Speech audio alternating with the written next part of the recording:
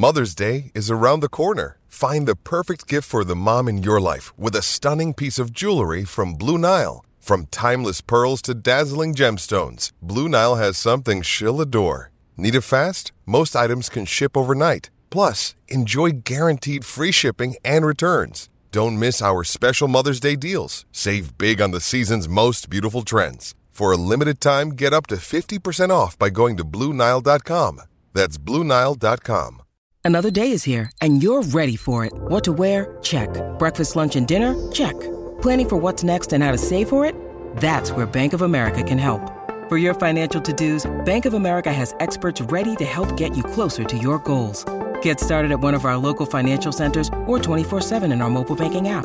Find a location near you at bankofamerica.com/talktous. What would you like the power to do?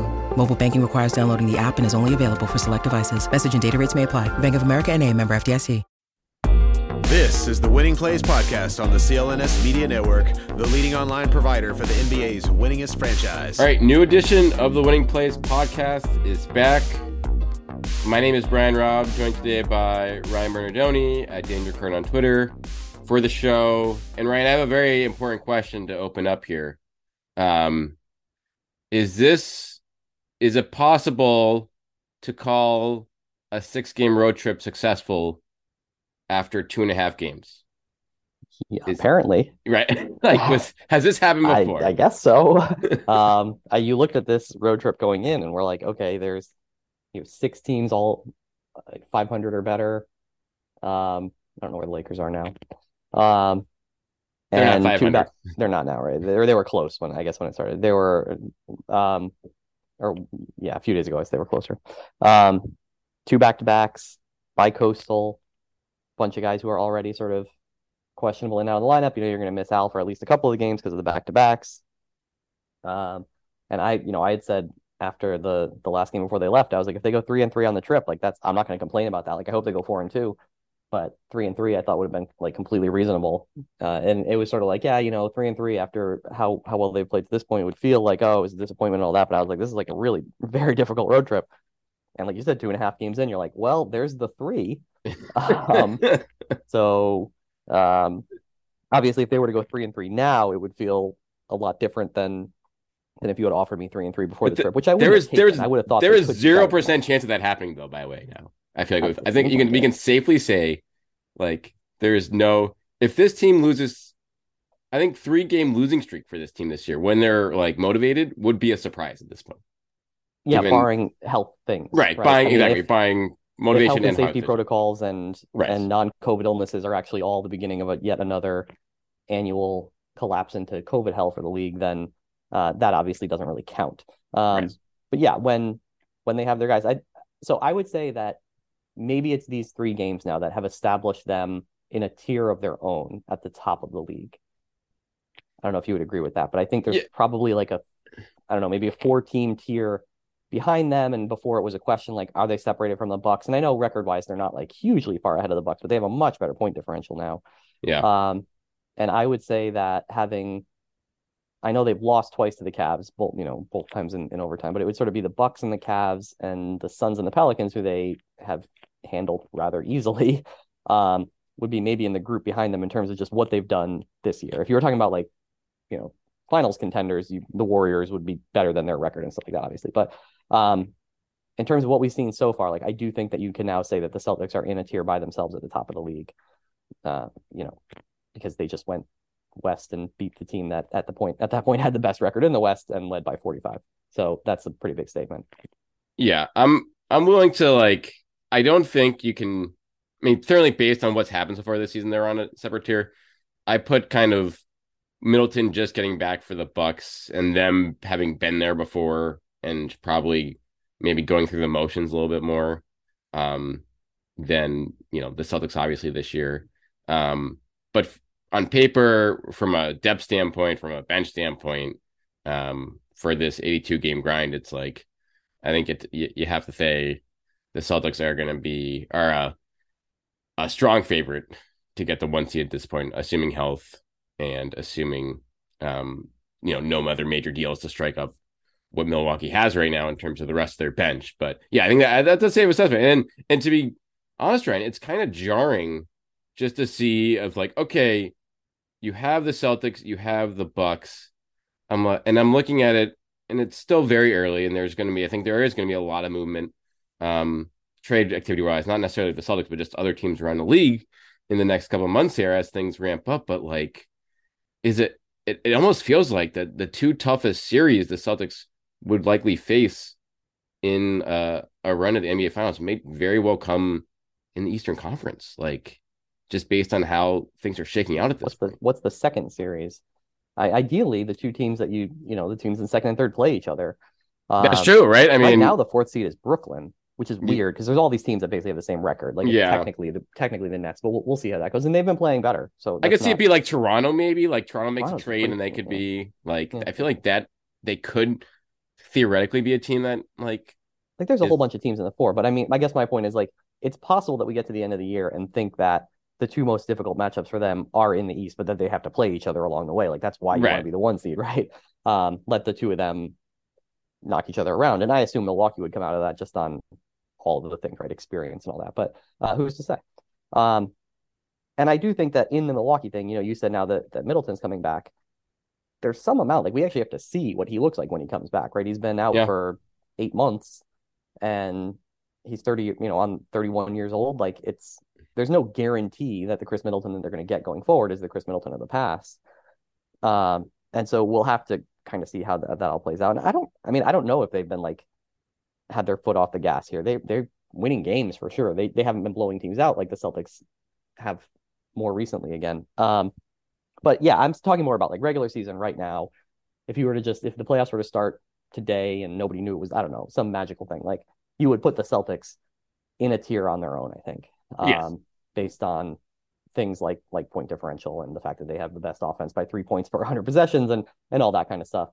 And sure, when we get to the playoffs and it's Giannis against Tatum again, like it's scary and they could absolutely lose that series. Nobody's doubting that. But it's just been such a pleasantly surprising first quarter of the season to me, because even though I picked them to win the title, I didn't think they were going to be this good until Christmas, right? Like I thought that it would be a second half surge like last year because with Rob out and a new coach and some guys that you have to integrate and all that, and just to come out and just be like, no, we're going to take like a week to figure it all out and then just kill everybody, is just not what I expected to have happen here.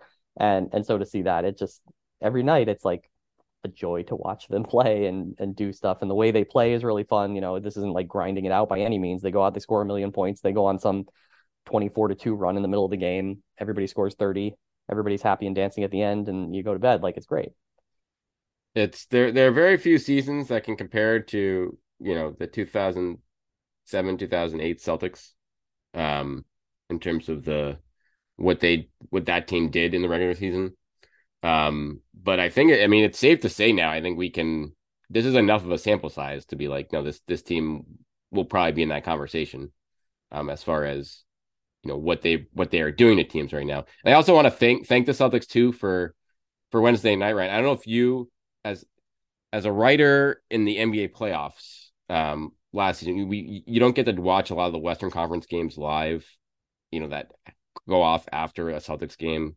So I want to kind of, thank the Celtics for kind of giving their version of the game 7 of the Mavericks Suns Western Conference Finals on Wednesday night with pushing up that lead to 40. They didn't get up to the 46-point lead the Mavs had that game. They got close though. But just a moral victory then. It was a nice redux of like, oh, this was like, how could a team possibly lose like this that supposedly has this much talent? I get that.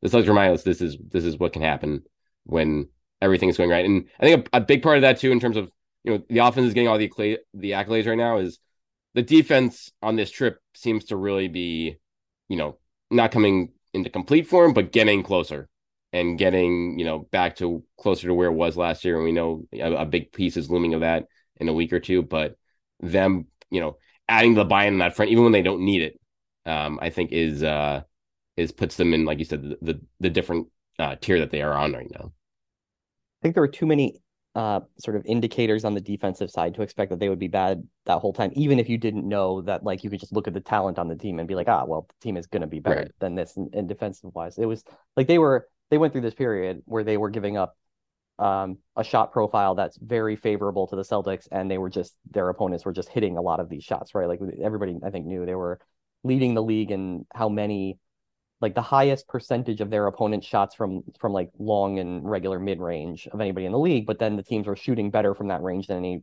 than against them than anybody else.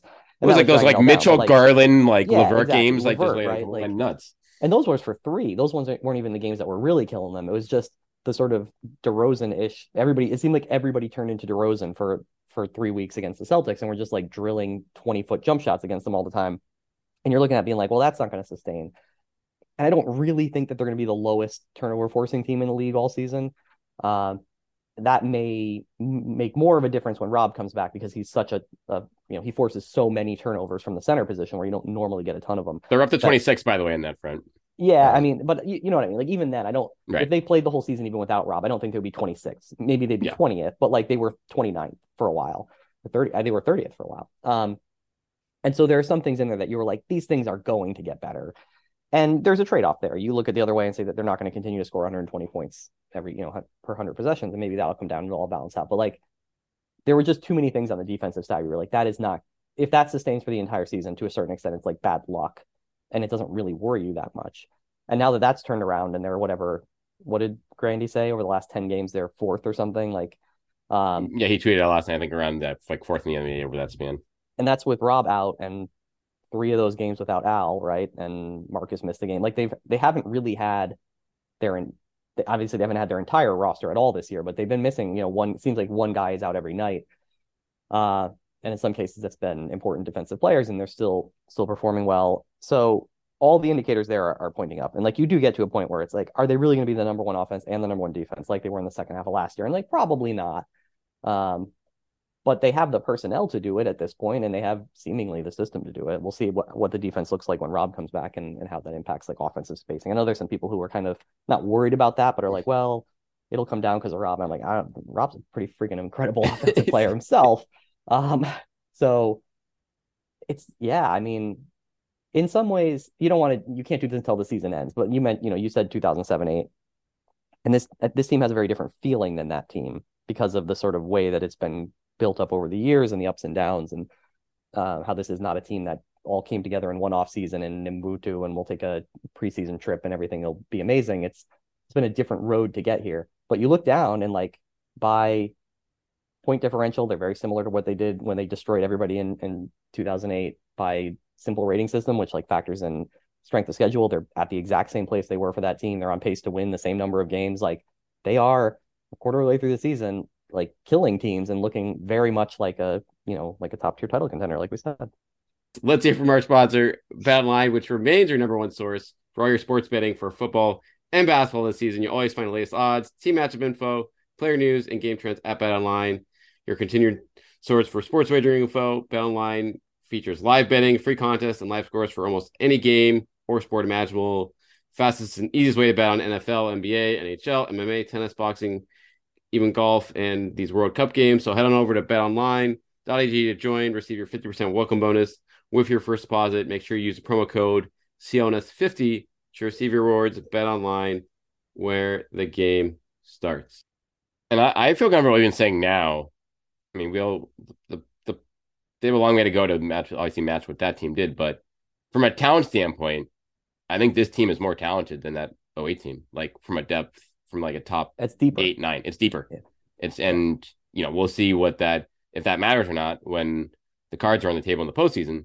But in terms of what they're, the players are putting on the floor, cycling in and out, a guy like a Peyton Pritchard that's not even getting on the floor unless someone's out, or in the backcourt on a thick night, and even finding a guy like Blake Griffin, finding the rejuvenation machine, playing once every 2 weeks, which is, to be honest, just like a very like savvy move by Joe Mazzulla, just to be like, okay, like Blake probably shouldn't be playing over Luke in the rotation, but let's start him every like week or two, just to make him feel good and get him those minutes.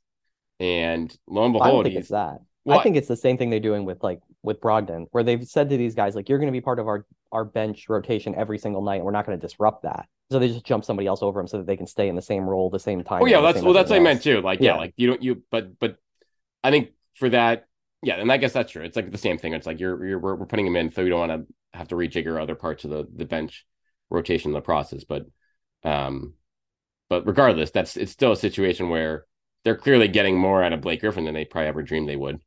He's PJ Browning, except he's not even. You didn't have to wait halfway through the season to get him. No, I mean, it's interesting to compare it to that team because, like, with the way that Jason and Jalen are playing, you could say that they're at the same level as KG and Pierce. Like, I thought KG easily could have been the MVP that year. We'll see with Tatum.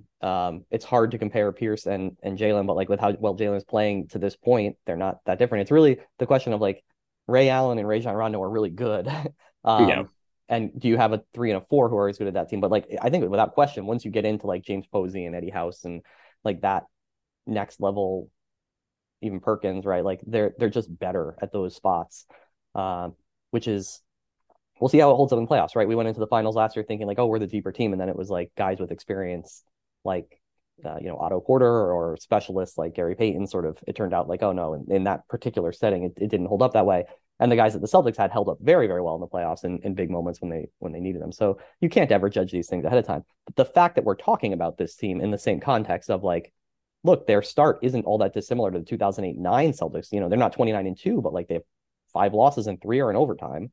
All their numbers look like the 2007-8. Like they obviously last year they went to the final, so it's not a surprise that they're a very good team. But like I said, if you had asked me at Christmas, like what's their record going to be, I would have been like, I don't know, probably like 5 or 6 games over 500. Like that would be pretty fine. And then they would get Rob back and they'll go on a run in the second half of the year and they're going to win 50, 52, 55 games or something. But then they'll be there for the playoffs and they'll be ready to make a run at that point. And just like, right, they just came out and like they took like a week where they were figured some stuff out and then they were like, oh no, we got this. We're just going to score 120 points every night, 130 points every night, and just blow the doors off teams. And like, it doesn't seem to be slowing down considering what's happened on this road trip. And at some point they'll lose 2 in a row. Like it's going to feel really weird when that happens. But like you said, it's almost hard to see them even losing like 3 games in a row right now, which is something that you say about only like the best teams that win 65 games, where it just doesn't even feel conceivable that they could lose 3 in a row without something weird happening, like injuries or illness or something like that. It is, and I'll give Joe Mazzulla credit, and just to go back to like the defense and you saying like, oh, the metrics, the shot profiles, it always looked pretty good, even though teams were overachieving against them early on that side of the floor. And he kind of stood his ground on that and pressures earlier when everyone's like, oh, like what do you got to do to turn defense around? He's like, I'm not worried at all. And he's very matter of fact about pretty much how he talks about anything, which is, refreshing at points. But he stuck to his guns there. Like, listen, like we're getting them teams to take the shots they want to shoot, and we're gonna live with that. And I like our effort, et cetera, et cetera. And so he saw through the noise of just the extreme splits in the shooting size and in the shooting by teams early on the year, and now they're already up to 11th in defense. That number, it looks like it's gonna is trending up even further on this road trip against some pretty elite offenses on paper in Brooklyn. I think it's ninth. If you do so it's ninth. Yeah, so it's 11th garbage time because they gave up 20 points in garbage time. They minus 20 in garbage point. I think they're ninth or 10th now. How much? I gotta look up cleaning glass. How much garbage time minutes have they played this year? Because that's probably going to be like. Well, yesterday they played 15 of them. They count that 15. I feel like that was legitimately 24 to 30 minutes of garbage time. They might have to change how they view that. I think they're 9th or 10th by that measure, which obviously, who knows, right? Like some of these things are subjective about, or there's a formula there, but somebody has to put in some numbers to say what's going to be garbage time and all that. But the point being, they're around 10th now. And I think what you're describing is something that a lot of coaches have this, but it was sort of a hallmark of Brad Stevens as well, which is right, that the highs are never quite as high as they look and the lows are never quite as low. So is the offense going to, if you ask him about the offense, he's not going to be like, we're the greatest offense ever. And if you ask him about the defense, he's not going to be like, we suck on defense. There's always going to be some amount of like, no, we're going to be fine. Like we're talented, we're executing, we're going to be fine. And I don't think that's a coincidence that coming out from, the Brad Stevens coaching tree, whatever you want to call it, that he takes that same approach to things. He's obviously very even keel, like almost disconcertingly so at times, where you're like, you're allowed to be excited or angry or something, right? Like that's okay. And I'm sure he is in some cases, and he just doesn't show it all that much. But yeah, like I said, I just never was worried about the defense in reality. Like they were too good last year. They had too much talent. There were too many weird things happening to be like freaked out about it. And you give it some time and it regresses. And will the offense regress towards the mean as well? You keep waiting for it to, but then every night, every open three goes in, and they get a lot of open threes, and I don't know. You just keep doing that, and everything will work its way out. All right. Last time we did a show, I think it was probably 3 weeks ago, we had a Sam Hauser Power Hour. I want to have an abbreviated version of that right now with who is sticking out to you on the bench the most right now in this recent span. There are a whole list of people you can pick from. Honestly, Sam Hauser might be the one guy on the list that's like we jinxed the hell out of him. We jinxed exactly. He's down to 45% shooting from three, like a real slump. Which is he's playing perfectly fine. It's just he's not like putting up 5 threes a night anymore, and that is jarring after the way he started the year. So I'm ruling him out. You can't pick Sam Hauser because he's only playing just his ordinary stuff as opposed to extraordinary. But so who else do you have off the bench in the power hour here? Is Derek White off the bench? I mean, you did that with Forsberg, and I talked to you afterwards and was saying, you guys were going through like who would be their third All-Star, and I was saying he wouldn't actually be their third All-Star because of the way these things work, but I think Derek White's probably been the third best player, but I guess he's been starting as many games as he comes off the bench. I don't know if that will continue, but I don't know. I mean, I guess it's the Blake Griffin show lately, just because of the interesting way that they've used him, like we talked about, and how everybody seems to love him and the dunks and all that. But is like there's nobody you could pick anybody pretty much. I mean, pretty much Kevin Gailey and JD Davidson haven't played much, and Vonleh hasn't played much, and or Justin Jackson. But everybody who's stepped on the court has done their job. That's how you get to be 21-5 and in the top tier, I suppose. But why is there somebody who you were hoping I would pick and that stands out to you? No. I guess I'm kind of stuck I'm not stunned at what Brogdon is doing. I guess I'm a little stunned that he's shooting 49% from three. Given that it's 49%. Yeah, it's 49% from three. I mean, that is just he's taking a little bit less. I mean, he's playing less, so he's not taking as much as he had in the last couple seasons in Indiana. And the form, like when he misses sometimes, especially in the preseason, like it kind of looked just like it was a mess at times with some of those attempts. But he's just someone now where it doesn't matter. Like once every 2 or 3 games, he's just going to take over 8 to 10 minutes. It feels like penetrating, taking advantage of guys that really aren't able to guard him because they have their, top guys tied up elsewhere. And that is when people think like, oh, this is the offense is going to come back down to earth. But it's like, well, I don't know, because it's not like other teams' benches are going to have guys that can defend Brogdon. Like these guys aren't going to come out of the woodwork midway through the season, and as long as everyone stays healthy here, you're just going to like the efficient shots that guys like him create.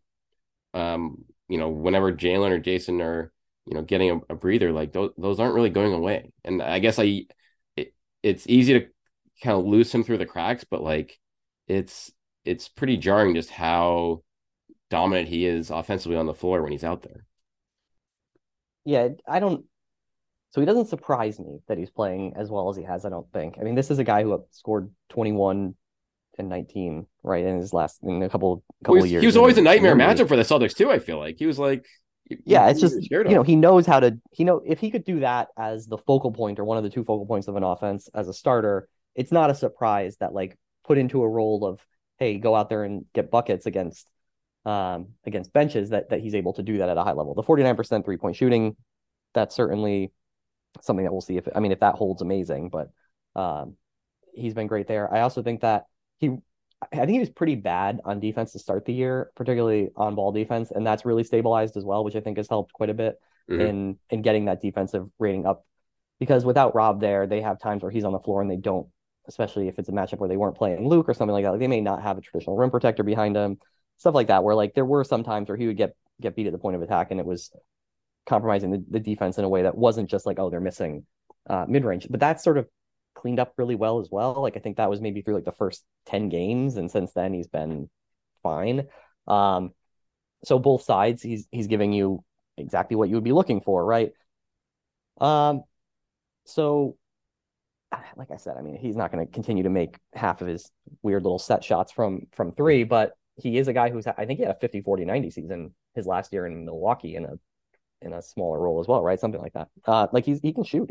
He's always been able to really shoot. And I do think it's been smart to keep him in that bench role as much as they possibly can and move other guys around just to establish that. You end up in this thing where it's like you always have two of Jalen, Jason, or Malcolm on, and like you're just always going to be able to score if that's the case, unless one of them is out, obviously. But like when those three guys are just pretty much all the time, like, yeah, we got two of the three on, and then either really good shooters or everybody else, like we've said, has done a nice role.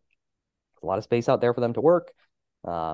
He's getting that work done. I guess if we were going to talk about other guys on the bench who we would highlight recently, like Cornette's been quite good. How are they going to keep minutes for him? How are they going to they won't about minutes for him?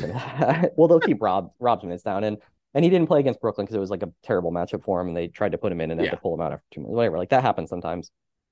But he's just been really efficient. I think he works well. There have been, for anybody who looks at Rob and thinks like, oh, is this going to mess up their spacing? Is this going to do whatever problem? Like, there are a couple of games, like the Miami games, where I think you really felt his absence, particularly because they have Bam, and that like you would have a much better matchup for that. But there's also sometimes where you just watch what like Cornette's doing. You're like, now imagine that was Rob Williams, like the little touch passes that he's caught a couple times on the short roll out to the corner for a three. Like that's like Rob's a better passer than Cornette. Although I think Cornette's been actually pretty decent as a passer in small moments. As a finisher, he's shooting whatever. He's made like 20 of his last 25 shots, and like that's what Rob does all the time. Like I just look at that and be like, you can take him out and put a better player in there, and like it's gonna be great. But also you do have to give him, give Luke credit. You don't want to just throw him aside. Like he's been really good too recently. Yeah, it's funny when you look at what his career has been. I feel like early on he kind of not made his mark, but like got minutes being the stretch five with the Knicks or the Bulls for a season, or when they got an early contract with them. But the Celtics are saying, hey, quite successfully being like, you know what, now you are going to be the screener and offensive rebounder, like only take amazing shots, which he's happy to do, since he's a very, I think, selfless player, and almost looks to pass too much at times given his stature. And then I think he's clearly progressed a lot defensively in the last few years, whether just up in Maine or getting at the end of last season, clearly building a nice comfort level in terms of what the team needs him to do on that front. And now it's a situation where they're going to be able to, like you said, they'll, like Al and Rob, I imagine neither of those guys are going to play back-to-backs for the rest of the year, period. So he'll get chances there. And they'll be chances. I don't know, like, I mean, I threw this around at Forsberg. Like, do you consider bringing Rob off the bench to start, like when he comes back, just to like manage his minutes and then work? Are you set on going back to the Rob Al starting lineup front court no matter what, or are you say, okay, let's see how it looks like and then kind of figure that out later? I mean, for all that the team's been great this year, the minutes that they played with that starting five last year were so outrageously dominant, right, that it's hard to think that they won't end up back there. Yeah. If they bring him back off the bench because he's on a 15-minute, minutes limit, then that's different. I do think that ultimately they are going to try to get back to Rob as a starter, and then we'll see. Like if it doesn't work for some reason, then you can pivot from there. But like we have a track record now from last year that's just like Rob on the floor, best team in the league, like by a million miles. Like they would have won the title last year, in my opinion, if he was healthy. Like it's just, he's such a game changer with everything that he does. Like, and anybody listening to this podcast knows that already. So I'm not saying anything new here, but I think that is where they would ultimately be going. Now, I think there's a question about next year whether or not Al comes off the bench. Right. Well, that's honestly, I would honestly think now, like if Rob gets back, it's more of being like, if Rob Al together doesn't look the same as last year, this year, then I would think that Al was the guy to go to the bench before Rob, assuming that Rob is fully healthy. There's a lot of stuff that goes into that about personalities and about, all Oh yeah, then you won't max with that this year. And I think he's been asked that. Al's even been asked that in the preseason, even where he was like, do you see yourself cutting back minutes and getting off the bench? He was like, I see myself as a starter or something like that, which of course he does. Right. But he just signed an extension for $10 million a year. Like he knows where his career is going at this point. So yeah, in the long term, I think everybody understands that things just make a lot more sense if it's like a front court of Grant and Rob, or you play two, Smart and White and the Jays and Rob, or whatever it might be. And then it makes some amount more sense for Al to come off the bench and limit his minutes. But there's a lot of stuff. And this is, I think, a conversation that we've had in the, last year, the year before that, probably, where it's some of starting is politics, closing is performance, right? Like sometimes you start guys but you take them out 4 minutes in and then they sort of work a bench rotation after that. And it's like, it's just there because it's paying respect to a veteran player, that kind of thing. But like I said, I think ultimately you have to look at that being whatever they were, plus 22 last year per 100 possessions, and be like, oh, we need to at least give that a fair chance to like show that it's still what it was. Because if it is, then you take the team where they are now, and then it's like, oh, well, they're going to win 70 games. I mean, 68 games. Like, it gets a little bit outrageous to how, like, if you took that same performance improvement that we've seen Rob provide in the past and add it on to where they already are, it's almost impossible to like do that. So there's going to be some amount of a trade-off here that has to happen. Because otherwise the math of it just doesn't work out. We're like, so we're going to be a plus 14 per 100, but like, it's just never going to happen. Right. So we'll see how it all goes. But yeah, I think that has to be the goal, is to give them a chance to be the starters again. Yeah. And there'll be plenty of time on the calendar to get to that point when, Rob Williams is building up his stamina in the weeks to come here. It looks like he'll be back, I assume, probably on the homestand after this West Coast trip. Let's wrap quickly. We haven't talked since the Horford extension that came down at the end of last week. 2 years, essentially mid-level money, trade kicker involved, but I think this is a classic win-win situation where Al gave probably a little bit of a discount based on performance, and he gets the extra security of the bonus year there. But I think the situation where both sides needed each other more than anyone else, given that Horford's motivations right now are just winning a title, and it just makes life, I think, that much simpler for Brad Stevens in terms of team building, not just to the trade deadline, but obviously next summer. Yeah. I mean, Al has started to show his age some amount this year, but like he would have to be how much worse of a player than he is right now to not be worth $10 million next year when you have 10% cap growth. And, it's just like, it's such an obviously good deal for the team. And like with everybody else, he could get injured, something like whatever, you throw those things out the window. Anywhere close to the level of performance that he has provided this year, and it's a great deal for the team. Thank you once again, Philadelphia 76ers, for showing him that, the grass isn't always greener. That lesson probably saved the Celtics some amount of money that they're able to now dedicate to re-signing Grant Williams, assuming that they'll get to a point where they want to do that. And you look at the math, and it just sort of like falls into place at this point, where you look at everybody they have, because Brad, as we've been saying since he took over, like he very clearly values contract length and continuity, and he wants these players to be together, and he trades for players who have a lot of years left. He signs players to extensions. And they have this level of continuity that allows them to sort of map out next year and be like, there's a salary slot right here that's like 13 million, 15, maybe $15 million that fits right in, and you're right back at the budget you're at this year. And assuming that they're going to go deep in the playoffs again this year, you assume that their budget will be similar to next year in terms of like how many millions of dollars over the luxury tax.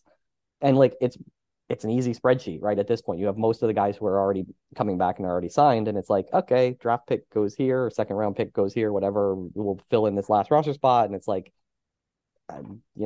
Grant gets 4 years, $60 million, right? Like, or $65 million or something, right? And who out there is going to offer him more than that in restricted free agency? Mm-hmm. And so I think it really locks in that it's like Al on a good deal, solidifies that position, sets you up down the line where maybe he becomes your bench center.